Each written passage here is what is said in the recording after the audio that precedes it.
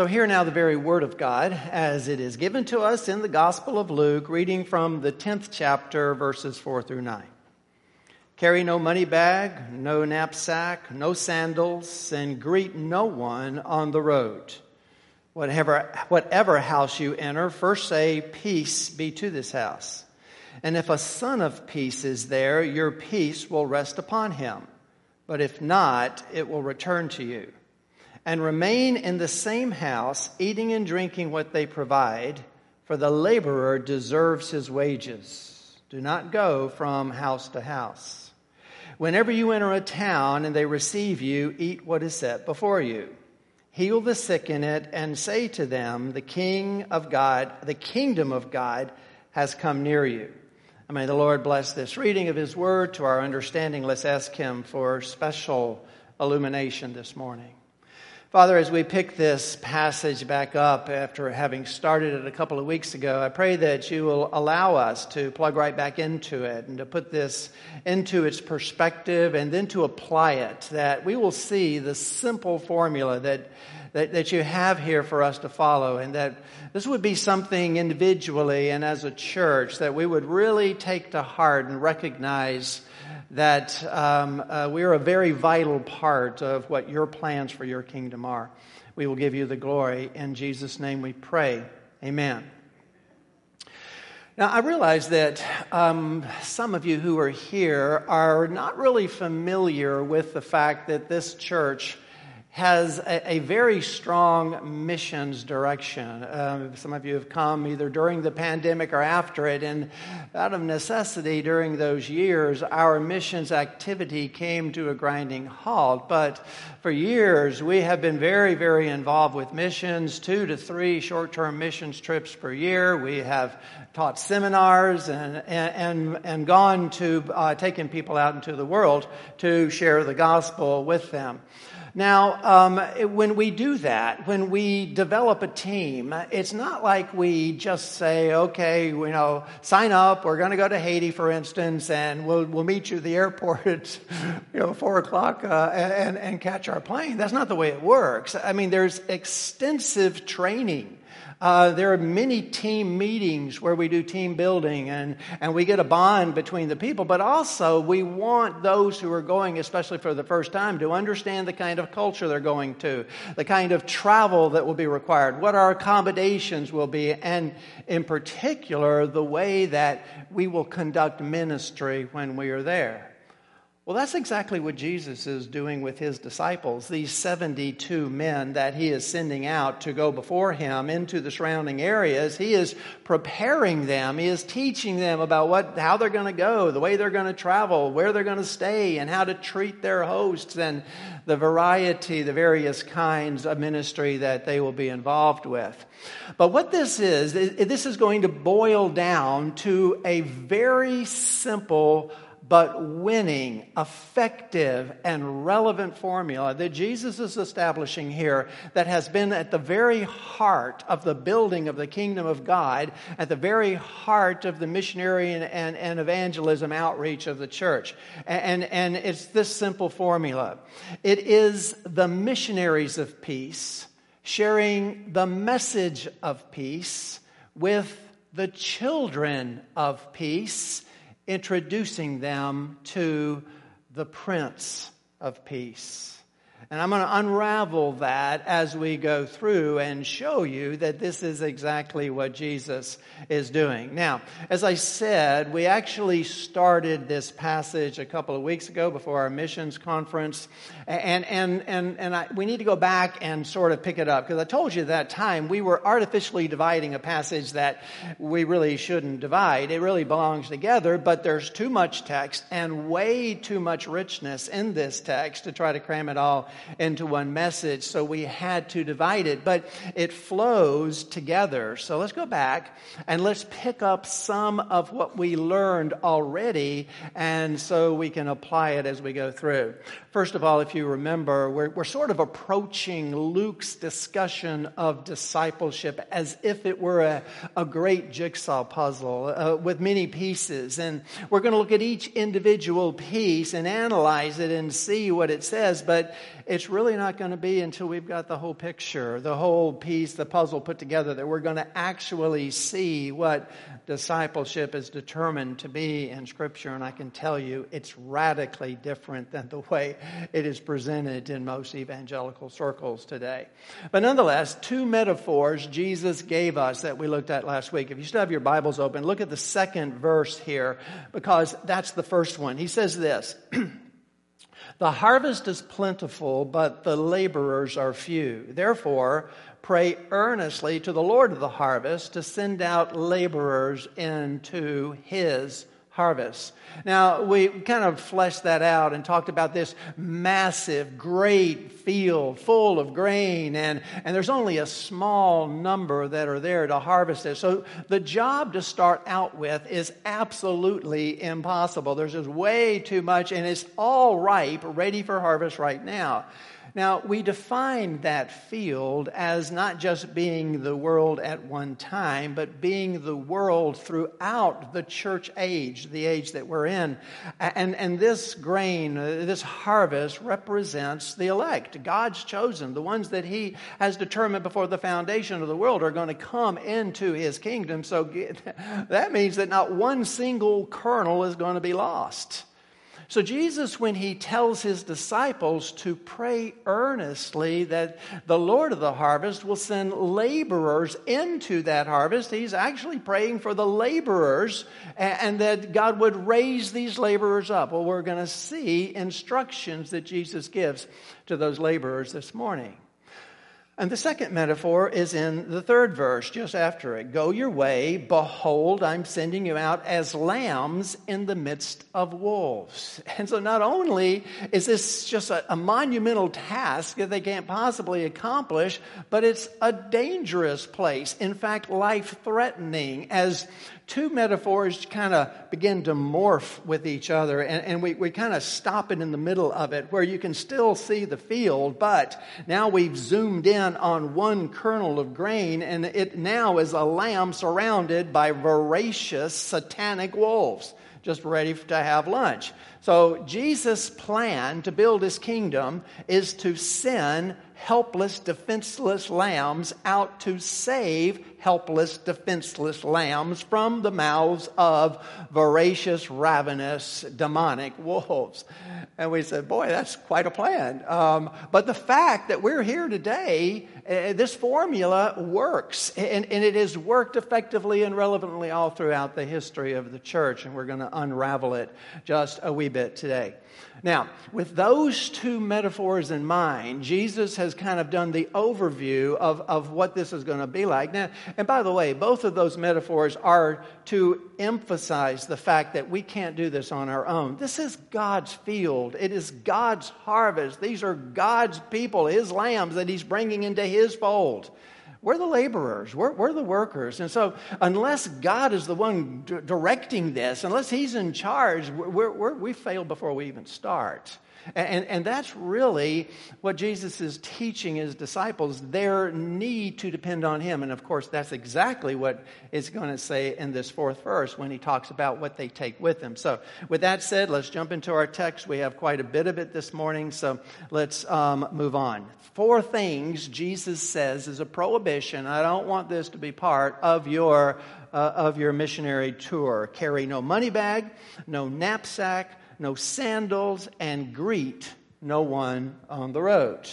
Now, 3 out of 4 of those items are items of personal comfort, items that people would take normally on a trip to make their trip a little bit more comfortable. First, he says, take no money bag. Well, the word that is translated money bag is a word that talks about a bag that is usually carried by rich people. They would sew them on the inside of their cloaks or their money belts so they could hold or hide their money in them so people couldn't see it. It's not the kind of bag or purse that a poor man is going to carry or someone who is not taking along his or her own sustenance. So Jesus is saying, I'm not saying don't take any money along with you, but you don't need an overage. You're not going to provide for yourself. I want you looking to me to provide your sustenance for you. Second thing he says is don't take a knapsack. Well, that word describes sort of a travel bag, a bag that you would take maybe some extra clothes, a couple of sandwiches in them, or maybe an extra pair of sandals to change or to make yourself more comfortable along the way. But there's also a nuance to that word that the Greek dictionary points out.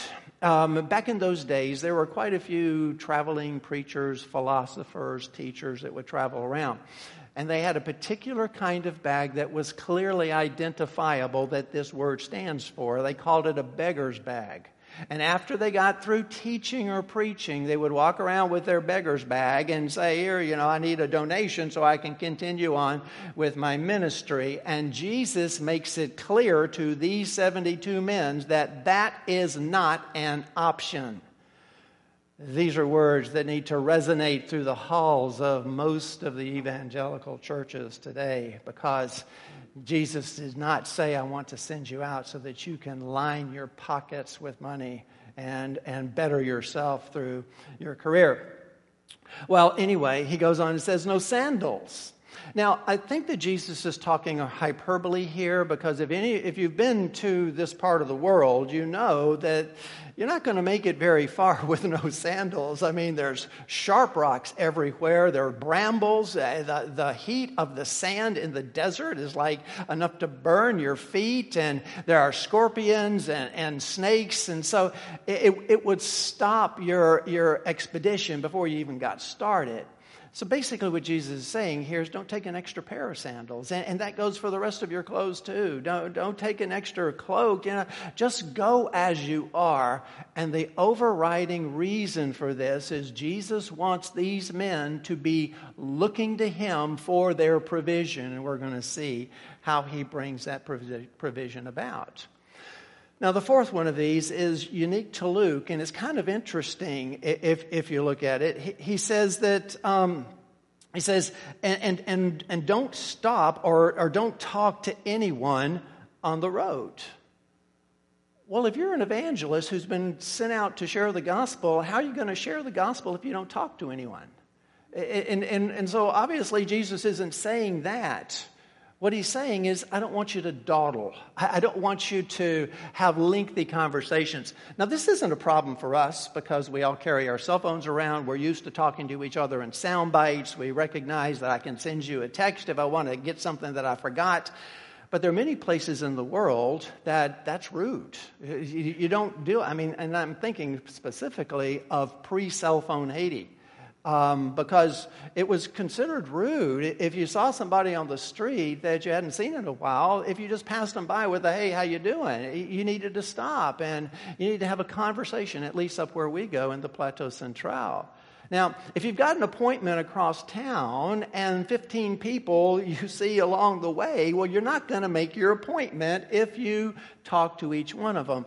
And that's what Jesus is saying. Jesus is impressing upon these men that there is an urgency to your mission. This is central. There are lambs out there in the midst of wolves. Now, he doesn't mean this urgency in a more Arminian sense, like they're going to go to hell if you don't get out there and share the gospel with them, because after all, that's God's field, and none of them are going to get lost.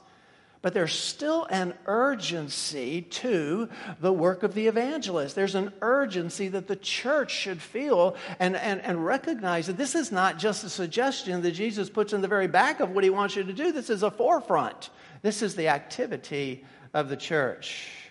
Well, then after he tells them, this is the way I want you to go on this trip, now he's going to tell them, well, here's what I want you to do when you reach your destination. Look in the 5th verse. Whatever house you enter, first say, peace be to this house. Now, before we talk about peace, because this sort of introduces the whole idea of peace to this passage, which is extremely important. But let's just go back to that, what Jesus just assumes. Notice he just assumes when he says, whatever house you enter, as if there's no chance of a motel or a hotel or some other kind of institution. And most of you know that they were few and far between in this part of the world during this part of time. And that normally when people came into a village or a town and they needed to sojourn there for a while, they would sojourn at someone's house. And that brings in the whole idea of Mideastern hospitality. We've said it many times here that it was obligatory in those days. If someone needed shelter and came to you to ask for it, it was obligatory. It was required out of plain old hospitality. You may not know this person from Adam, but you were to take them into your house, to give them a place to stay, wash their feet, and feed them. I mean, that was just considered to be everyday kind of dealings with sojourners. But there's one thing I don't think that we may have caught in this, is that it was considered to be a privilege, actually. To be the one who a sojourner was led to be the one that that brings that person into your house was kind of like a badge of honor. It was a privilege, and that's going to be important later on when we see Jesus tell these men that you want to stay in the house to where you go. But nonetheless, when you went into this house, I want you to see the significance of what Jesus is doing. When he sends these missionaries out into the surrounding areas, he doesn't send them to the Colosseums. He doesn't send them to run crusades. He doesn't send them to exercise projects or even to go out into the marketplaces and preach on the streets. I mean, they may do that, but their primary objective and their primary destination is a home. It is someone's house. And that brings up one of the most important features of this passage this morning: the personal nature, the intimate nature, the one-on-one nature of the gospel. After all, this is a personal religion. We have a personal relationship with Jesus Christ. And I'm not saying there's not a place for crusades, there's not a place for the Colosseums, there's not a place for street evangelism. I'm not saying that at all. What I am saying is that when Jesus sends these men out, he wants them to form personal relationships with a family. And through that personal relationship is the way that the gospel is going to grow and the kingdom is going to grow. So once they get there, once they get to the house, they are told to bring a blessing of sorts, to say, peace be on this house. Now, obviously, they're not talking about the stones and mortar and timber of the house. They're talking about the people who live in that house. Now, before we get to what that means, which is very significant, let's talk about the meaning of peace. And most of you know this, but let me go ahead and spell it out. The Hebrew sense of peace is not our sense of peace. It's not the sense of peace of the Greeks, for instance, which would be the absence of conflict, the absence of war, a harmony or tranquility to life. I mean, that's peace in one sense, but it's not the kind of peace that the Hebrews talked about when they used that word shalom, because that kind of peace ultimately is peace with God. It's the impossible peace between a perfect and a holy, righteous God and sinful, fallen humanity. There is enmity between the two. It teaches us in Scripture.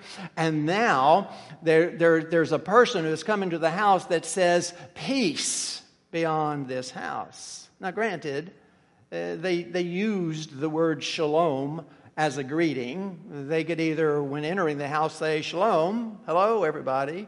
When they left the house, they could say shalom, goodbye everybody. But that's not the way that they're using it here. It is an address, but it's more of a blessing that there's being passed off, but it's also an invitation. It is also a way of inviting them to actually receive the gift of peace. Let me see if I can explain that. This is a vital concept as far as who these missionaries of peace are.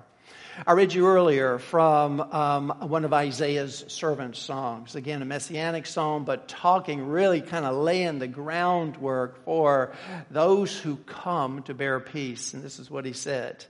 How beautiful upon the mountains are the feet of him who brings good news, who publishes peace. The one who brings peace with them. The one who is able to bring peace in the Hebrew sense, the shalom sense, to the households. Now, when Jesus taught his great Sermon on the Mount in Matthew, he starts that great sermon out with a list of blessings, blessedness. Now, some people think that we call them the Beatitudes, and some people think that means these are the kinds of attitudes that you should have or be. That's not what they mean. The word makarios in the Greek talks about a state of blessing. Blessed are the poor in spirit, for theirs is the kingdom of God. Blessed are those who mourn, for they shall be comforted. Blessed are the meek, for theirs they will inherit the earth. Now, what Jesus is saying there is those people who have those attributes are in a state of blessedness because they're spiritually bankrupt. They mourn over their sins. They are meek before a holy God, knowing that they cannot save themselves and so will turn to God for their solutions as far as salvation is concerned. They live in a state of God-given blessedness. Well, later on in that same Beatitudes, this is what Jesus said. Blessed are the peacemakers, for they shall be called the sons of God. Blessed are the peacemakers. Now, we want to put peace into the context of what peace actually means. It doesn't mean those who come and stop you from fighting and get harmony in the household or knock out the contention that is amongst you. A peacemaker is someone who literally makes peace between you and God. It's those who bring the peace, the feet on the mountain that are beautiful, that are bringing peace and bringing it into the household. So when these people are to walk into a house and say, peace be upon this house, they're the peacemakers. They're the ones who are bringing the only secret to true peace with God. And they're saying, I have this great and this marvelous and this wonderful gift to bring to this household. Kind of puts it in a different perspective, doesn't it? Well, Jesus goes on to say of what will happen, the reaction that is going to occur when this goes on. He says that whatever house you enter, first say, peace be to this house. And if a son of peace is there, your peace will rest upon him. But if not, it will return to you. Kind of brings up the question, doesn't it? What actually is a son of peace? Or a daughter of peace? Who are the children of peace in the way that Jesus is meaning this? Well, once again, let me see if I can describe it for you. Children tend to reflect the tone and the nature and the characteristic of the family they grow up in. Now, that's painting it with a broad brush. I know that there are many exceptions to that rule. But in general, we talk about a son reflecting his father. Sometimes we talk about, well, he's a chip off the old block. Or a daughter being so much like her mother. We say the apple didn't fall very far from that tree. That the children will reflect the family that they're raised in. If it's a loving and a godly and a compassion and a giving family, well, quite often that's the way the children are going to be. But by the same token, if it's arrogant and contentious and angry and worldly, then that's the way sometimes the children are. They're going to reflect the kind of a world that they grew up in. Well, a son of peace. A son of peace is one who has that nature, that desire, that yearning, that necessity, that hole that is inside of them. And they desire peace. They're looking for that peace. They have an emptiness that can only be filled by a relationship with their God. Jesus also said in those Beatitudes, blessed are those who hunger and thirst for righteousness, for they shall be satisfied. Might as well have said, blessed are those who hunger and thirst for peace. Those who are like fresh fruit, just ready to drop off the vine because they have such a great need that has been established in their hearts by the Holy Spirit for peace, that when peace walks through the front door, then they're just ready to receive that peace. Such a man was old Simeon, if you'll remember early in Luke, in the 2nd chapter. Remember that? When Jesus was brought as an infant by his parents to the temple. And old Simeon took one look at him and he said, now, okay, but Luke puts it this way. Now there was a man in Jerusalem whose name was Simeon, and this man was righteous and devout, waiting for the consolation of Israel. And the Holy Spirit was upon him. When this man saw the infant Christ, he instantly knew who he was. And he picked him up and he said, praise God, now I can die in peace. Because I have seen my deliverer. I have seen the Messiah. He was so ready to receive peace that he was just a son of peace in the way that Jesus means it. Surely these are the ones that Jesus talks about when he says that the fields are ripe for harvest. Or in John 4 when he says that the fields are white for harvest. They're ready to drop off the vine. Well, that's what a son of peace is. That's the kind of household that Jesus is talking about. So if you go into a household and you say, peace be upon you, I have come to give you and to bring the gift of peace. If they're a son of peace, if they're one that the Holy Spirit is prepared for that peace, if their hearts are regenerated and they're looking for that peace, then your peace will settle upon them. And you leave it because it's the peace of God. And they find peace through the sharing of the gospel. But unfortunately, not everyone receives that peace. Not everyone responds that way. And that's why Jesus goes on to say, and if a son of peace is there, your peace will rest upon him. But if not, it will return to you. It's almost as if they come in with a gift and they say, this is the gift of God. This is the gift of God's peace, reconciliation, relationship with God through the king of a kingdom who is on his way to come and see you. And they look at that and they say, I'm sorry, I don't want it. Take it back. Take it back to him. Take his gift back and throw it back at him because I reject it, because I don't need it. I'm going to save myself, or for whatever reason they would do such a thing. Kind of brings up a paradox here. A paradox that we want to make sure that we see. You know, we are vital. These men are vital. The apostles are vital. The evangelists, the people who go out into the laborers of the field to go out there, they're absolutely essential to the spreading of the gospel. But on the same token, they're not essential at all. Because not a one of us can make someone a son or daughter of peace. Only the Holy Spirit can do that. Only God can do that. We don't save anyone. We just simply take the message forward and we tell them about Jesus. We explain, that's the formula. It requires God who turns the heart of someone into a son or a daughter of peace.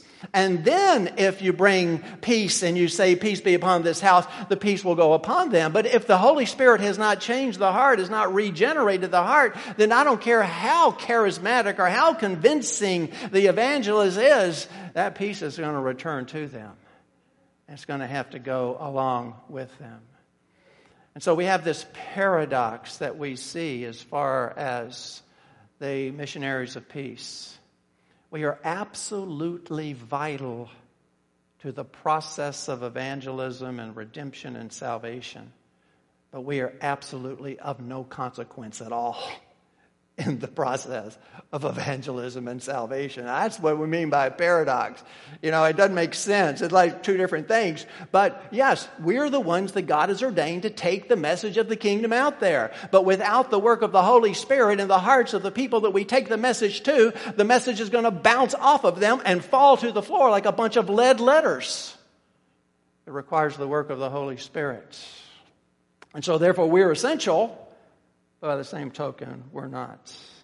So Jesus goes on and he tells them of how they are to interact with the host that they go to see. Look at the 7th verse. And remain in the same house, eating and drinking what they provide. for the laborer deserves his wages. Do not go from house to house. Isn't that interesting? It kind of says the same thing twice, really emphasizing it. And I told you before that personal relationships are at the very core of what Jesus is putting forward. So notice what he says. He says that when you remain at the same house, don't leave eating and drinking what they provide. Now, in the Jewish household, the most intimate time of family communion was at the dinner table or at the table. It's when they gathered together to eat. Unfortunately, this is something that has sort of fallen apart in our culture. So many families don't have times that they regularly gather together at the same table and have that special communion that occurs over food. They eat quickly. They drive through fast food restaurants. They eat early in the morning at different times, come home at different times, grab a bite here and there. And to sit down as a family and commune in that way is becoming more and more of a rarity. But not so for the families of that time. That this was the most important time of the day. It was the time when there was intimate relationship between the family. And to be invited into that, to be given a place at the table, to be invited into that fellowship and that relationship and that intimacy is the kind of personal relationship that Jesus is talking about. Now, yes, there can be campaigns and crusades. You can go preach in the marketplace. But when you go home, that's a one-on-one. That's one person, or in this case, two, telling one person about Jesus. That's the core of this evangelistic outreach. That's the core of missions. It all boils down to that. A missionary of peace, sharing the message of peace with sons and daughters of peace, telling them about the Prince of Peace. That quite often happened at the table when these people were there. Now, Jesus goes on and says that the laborer's worth his hire, worth his wages, or deserves his wages.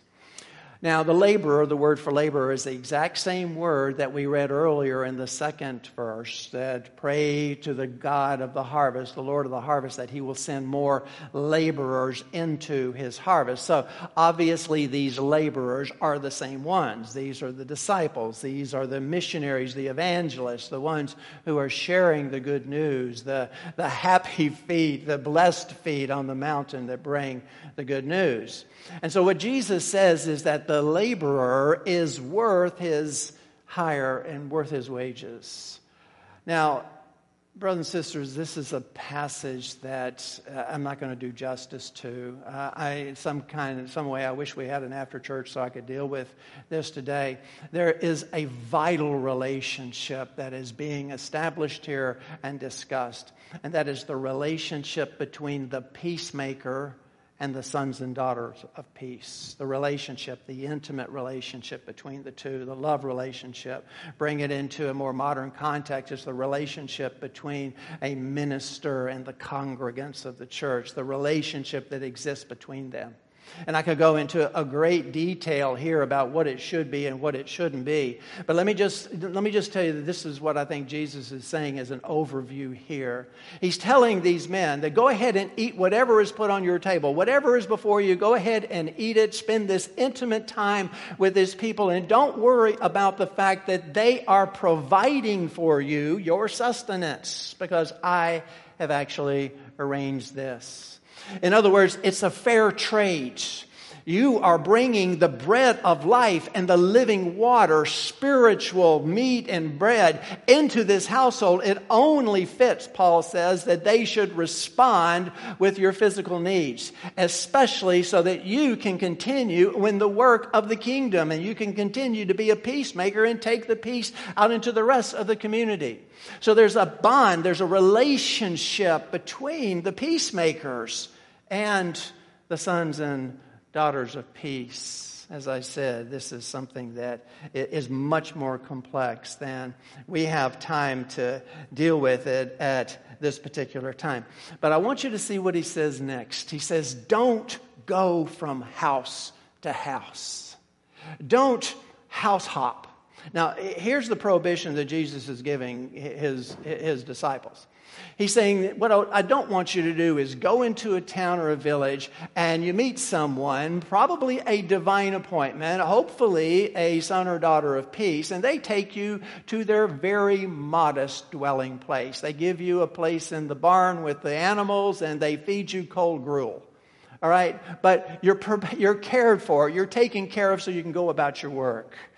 And then when you go out to the marketplace, some other person comes up and says, well, where are you staying? And you say, well, I'm over here in so-and-so's house. And they laugh and say, that's the worst accommodations in town. Come to my house, man. You'll have a feather bed. I've got delicacies expertly prepared. I'll just take care of you right and left. And then you go back to the first house that has already extended you the hospitality. And it's an honor to have you in their household. And you say, sorry, you're not good enough. I'm going to go someplace else where the accommodations are better and I'm more comfortable.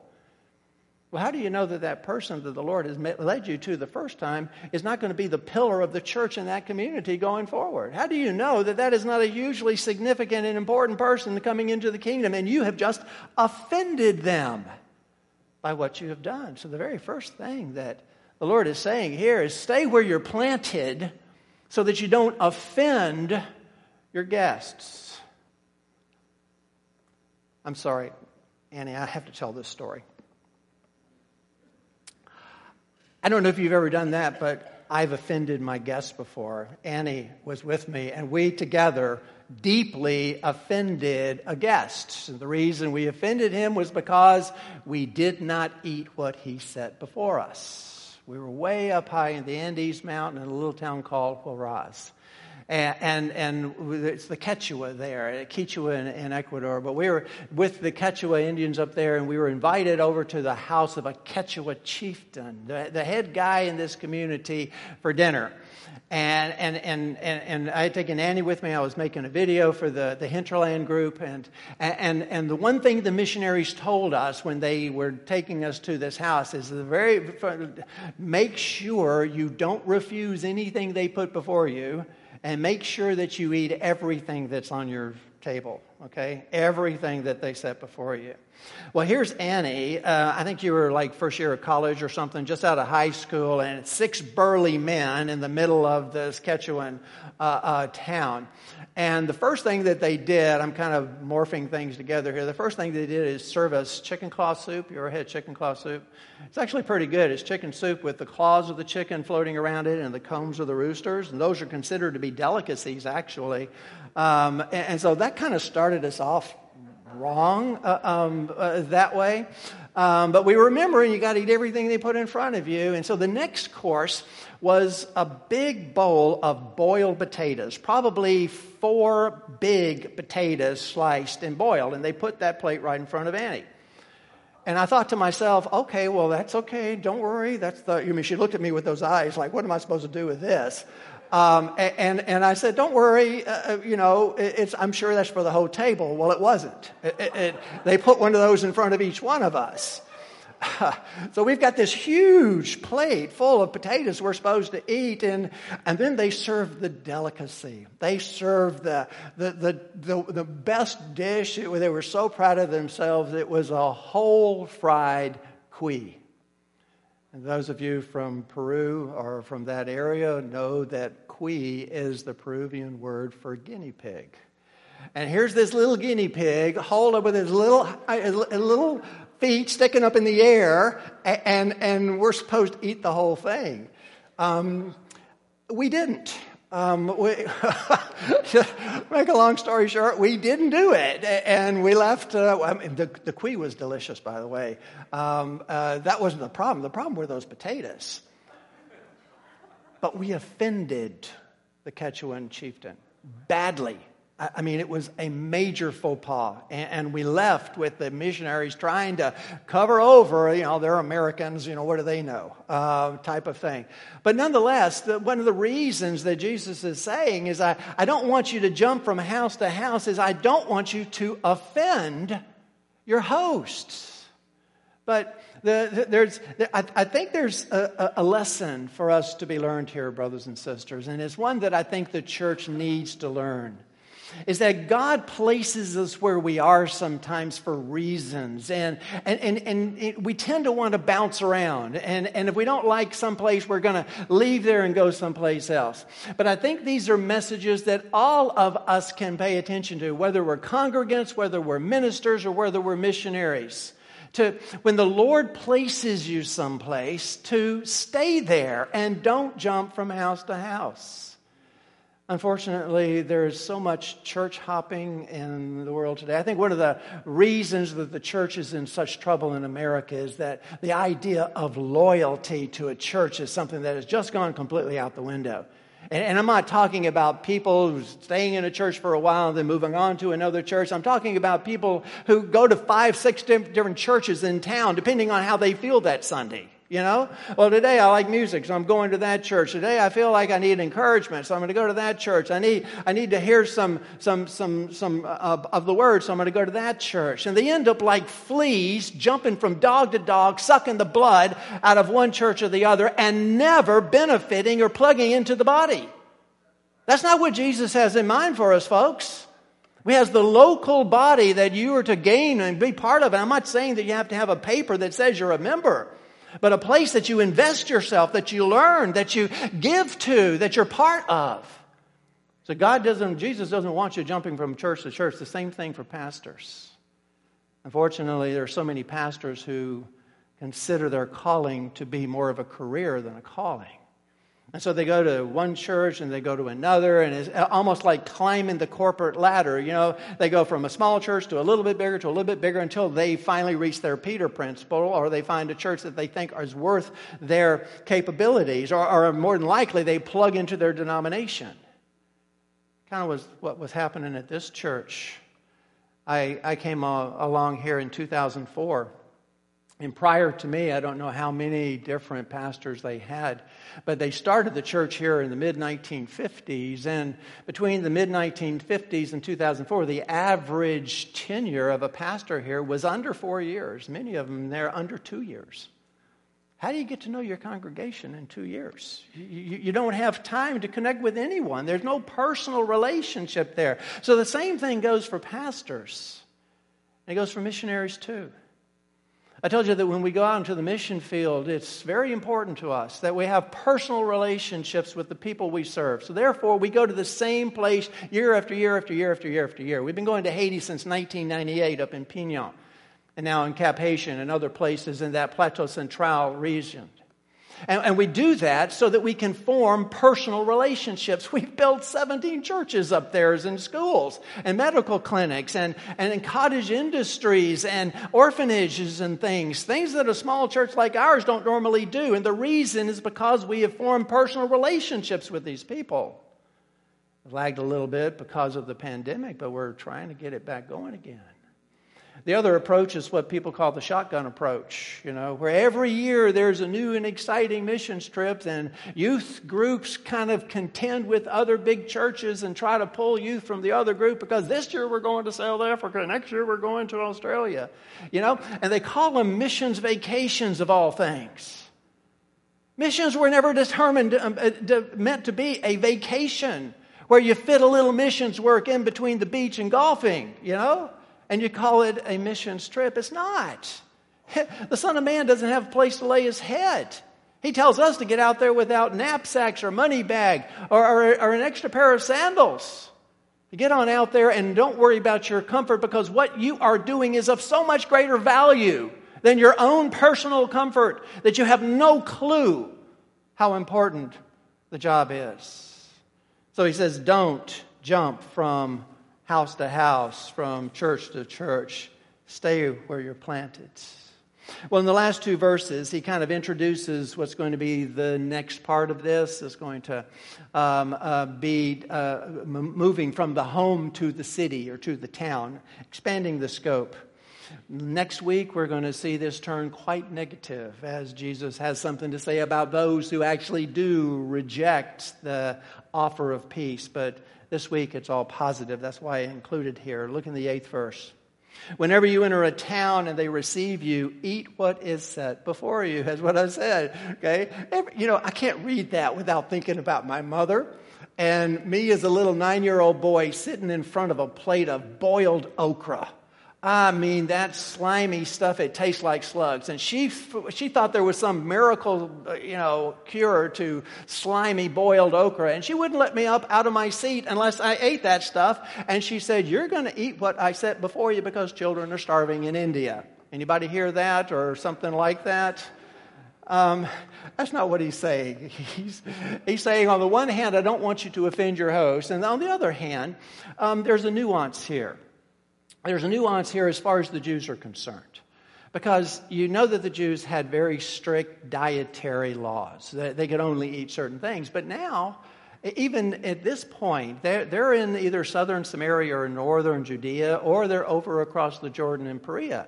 So, I mean, there's some place where there's Jews and Gentiles and Samaritans. So chances are they could be in a house where you're served something that is not according to the strict Jewish dietary laws. Now, Jesus in Mark has already kind of handled that when he says this. If I can find it.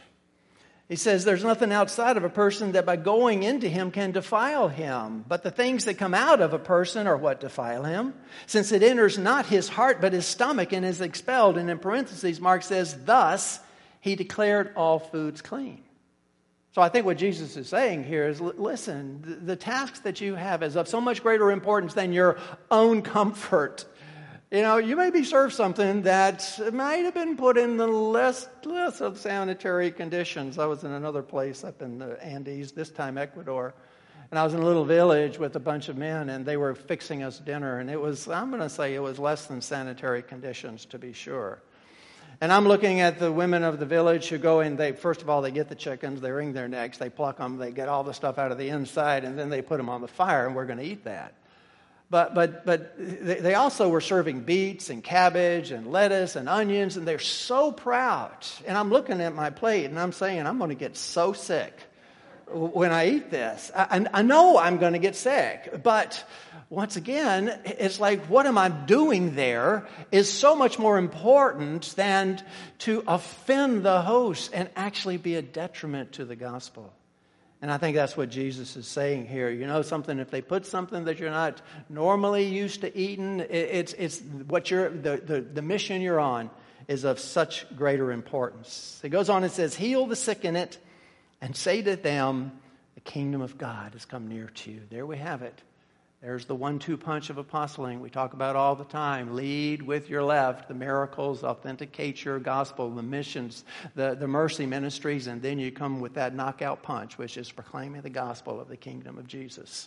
And that's exactly what he's telling his disciples to do here. Go and heal the sick. Now, I think that might be a little bit over-specific, actually, the way that it's translated. A good translation, but James Edwards, one of the guys that I read regularly, says that the words themselves are broader than that. In fact, the word for heal can to mean to minister to, or to serve, or to restore. And the word for sick does not just refer to an illness, but it can talk about someone who is weak or incapacitated in some way, or has some kind of debility or limitation. So in other words, it's a much broader range of what Jesus is commanding them to do. Now, don't get me wrong. I'm not saying that they didn't have the power to heal, because obviously they did. And later we're going to find that they had the power to cast out demons. A temporary power, albeit, but still the power. But here, it's a broader context of the mercy ministries that so many of us are involved with to show the love of Christ first, and then remember the reason that you were there, which is to proclaim the gospel of the kingdom of Jesus Christ. And that is said in a variety of ways. The reason that they can say that the kingdom of God is near you is because the king is on his way. The king is there. And Jesus, even though the kingdom is not complete, even though he has not made it to Jerusalem, even though the mechanics of salvation are not identified yet, they can still proclaim the gospel of the kingdom of God, because Jesus is the gospel and he is the kingdom. It's not just the mechanics of salvation. Now, of course, that's exactly what he's going to do. He's on his way to Jerusalem so that he can bring peace by going to the cross as a sacrificial substitutionary atonement. As Isaiah said, without question, he was pierced for our transgressions, he was crushed for our iniquities. Upon him was the chastisement that brought us peace. So in other words, Jesus is on a mission of peace. He's on his way to do it, but he's sending out these missionaries to introduce the Prince of Peace, and that's the formula. So brothers and sisters, I hope you realize now the simplicity of this formula, the straightforward nature of it, that it is a formula that actually works. It is the formula, the strategy of the kingdom that Peter and James and John went out in the first years of the church, and they preached this, and it's the same one that we preach today. It was effective then, and it is effective now. It is the gospel of the kingdom, and it is simply this. It is when the missionaries of peace go and share the message of peace with the children of peace, introducing them to the Prince of Peace. Simple and straightforward, isn't it? So I think the question that arises from that is, why are so few people involved with evangelism? I mean, if it's that easy, if it's that straightforward, how come more people don't do it? And if you're honest with yourself, you'll kind of revise that question and ask yourself, why am I not involved with evangelism? Why have I been a Christian for 20 years and I've never shared my faith with one person? Why am I petrified of sharing the gospel? Well, I think there's several reasons for that. And I'm not going to go into all of them because it's a broad subject, but I'm just going to kind of stay true to the text here. One is that the world out there is full of wolves, and it's scary. And quite often you're going to find people who are very antagonistic to trying to share the gospel with them or to tell them about Jesus and to tell them about the coming of the King of the kingdom. So many people are afraid, but I think there's another reason. And I think one of the reasons that people are so reticent, so slow to actually consider themselves as missionaries of peace is because to one degree or another, we have all fallen prey to the culture's idea of success, which is numbers. Which is the numbers game. Actually, a numbers lie, because that's not the biblical idea of success. But I think to one degree or another, we think to ourselves, well, if I can't be Billy Graham and have hundreds, if not thousands of people stream down the aisles every time I open my mouth, or if I can't go to a foreign country and share the gospel out there in the dark place where it's never been heard before, if I can't go to a street corner and stand on my little soapbox and preach the gospel to everyone who comes by, or I can't go stand out outside Publix and hand out a tract to everyone who comes, if that is just not me, then I'm not an evangelist and I can't share the gospel. Well, don't get me wrong here, folks, please. I'm not saying that there's not a place for the Billy Graham Crusades. There is.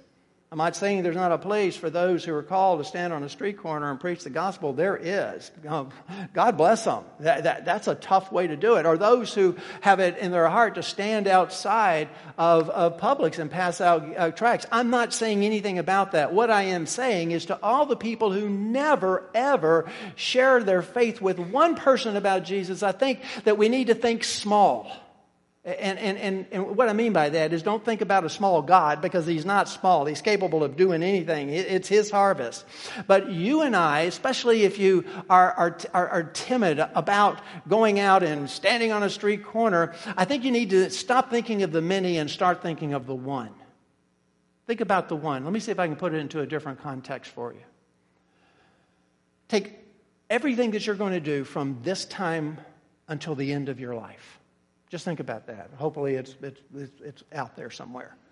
But think about everything that you are going to accomplish and everything that you're going to do. Think about all the time that you're going to spend at work, all the time that you're going to spend sleeping, all the time that you're going to spend in front of a television, all the time that you're going to spend at recreation or sports, all the time that you're going to spend doing other things other than sharing the gospel. And add all of them up for the rest of your life, every single moment, and ask yourselves, what is the value eternally of all of that time? Negligible, if anything. But what if over that time of the rest of your life, you were able to tell one person about Jesus? One person only. And one person comes out of darkness. One lamb is saved from the mouths of the wolves. One person that you could disciple and mentor and go to church with and give them a Bible and help them along their way. Just one person. Can you tell me how much that is worth eternally? One soul. I'm not telling you that soul is going to be lost, because that's the Lord's soul, and He's not going to lose anybody. Think about the blessing that you get by just concentrating on the one. Now, I can easily say that, concentrate on the one, because you do one and it ain't over. It's just starting. Because there's no greater blessing than to see the Lord work through you and bring someone to the Lord. So let me give you 5 quick, you're saying 5, are you kidding me? No, 5 very quick, I promise you. You'll be out of here in just a few minutes. 5 quick lessons from this lesson about how we can become the missionaries of peace that Christ commands us to be. Number 1, live a life of Christ-likeness. That's so hugely important. Brothers and sisters, if you look like the world, you're not going to attract the sons and daughters of peace. They're looking for peace. They're looking for light. They're out in the stormy sea in the midst of a storm, and they're looking for a lighthouse. They're looking for a light in the darkness, and Jesus says, you are the light of the world. You are the one who can direct them out of the darkness, out of the turmoil, into the harbor of peace. So you have to look the part. You have to live the part. You have to be Christ-like in your life. That's step number 1. Without that step, I'm telling you what, it's really hard to find the sons and daughters of peace. Number 2, pray to the Lord of the harvest that He will send laborers into His harvest. Pray to the Lord of the harvest that He will send laborers into His harvest, beginning with you. Keep in mind, when Jesus says that to these 72 men, they're on their way out. They're on the way into the field. They're on the way into the harvest. So pray fervently that the Lord will send you, give you a divine appointment, give you the opportunity to go into His field, into His labor, and to harvest, to be part of that harvest. These are divine appointments, and the Lord is the one who arranges them. So pray fervently. That doesn't mean once. That doesn't mean casually. That means every day for the rest of your life, ask God to lead one son or daughter of peace to you to hear the message of peace. I cannot tell you how fulfilled your life will be if you do that. Number 3, stay planted where you are and blossom. Okay? Blossom wherever you are. Plug into your local church. Become part of it. Give and not take. Be part of the body. Learn to fellowship. Learn to share your faith. Learn what it's all about. Be part of their evangelistic outreach. Study and be part of the means of grace. And then look at the world around you. If the Lord calls you to be a missionary and He wants you to go to Africa, then sell everything that you have and go to Africa. Just make sure it's the Lord saying that and not you. But you all have a network of people. You live in the midst of people. We're in a lost society, folks. You don't have to go very far in your sphere of people that you're around until you start finding people who are lost. And let your light shine there. Stay where you're planted. Plug in to your local church. Because after all, the church is the secondary cause. The Lord's the primary cause. The church becomes the secondary cause in preparing you for the work that He has called you to. And finally, foster personal relationships. Eat what is put before you. All right? Now, does that mean you have to go out and start inviting people to your house for dinner? That's not a bad idea, folks. I'm telling you. That's a wonderful place to form a relationship with people. There's something about eating food together. I don't know what it is.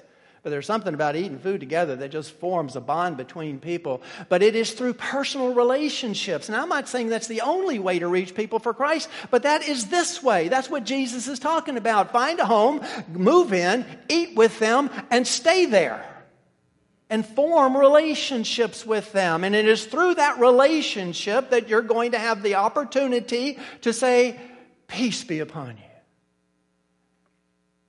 And finally, I know I said last was finally. I was joking. This is final.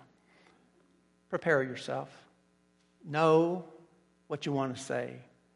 Peter put it this way: always be prepared to make a defense to anyone who asks you for the reason for the hope that is in you. Do it with gentleness and respect. Always be prepared to tell people about peace, the message of peace, and who the Prince of Peace is. So, brothers and sisters, this is a winning formula. This is not a fly-by-night scheme. This is not some new project. This is the project, the heart and soul of how the kingdom of God has been built. It is for the missionaries of peace to share the message of peace with the sons and daughters of peace by introducing them to the Prince of Peace. Amen? Let's pray. Lord, thank you that you don't leave us wondering how we're supposed to do these things. You're so clear. You spell it out for us.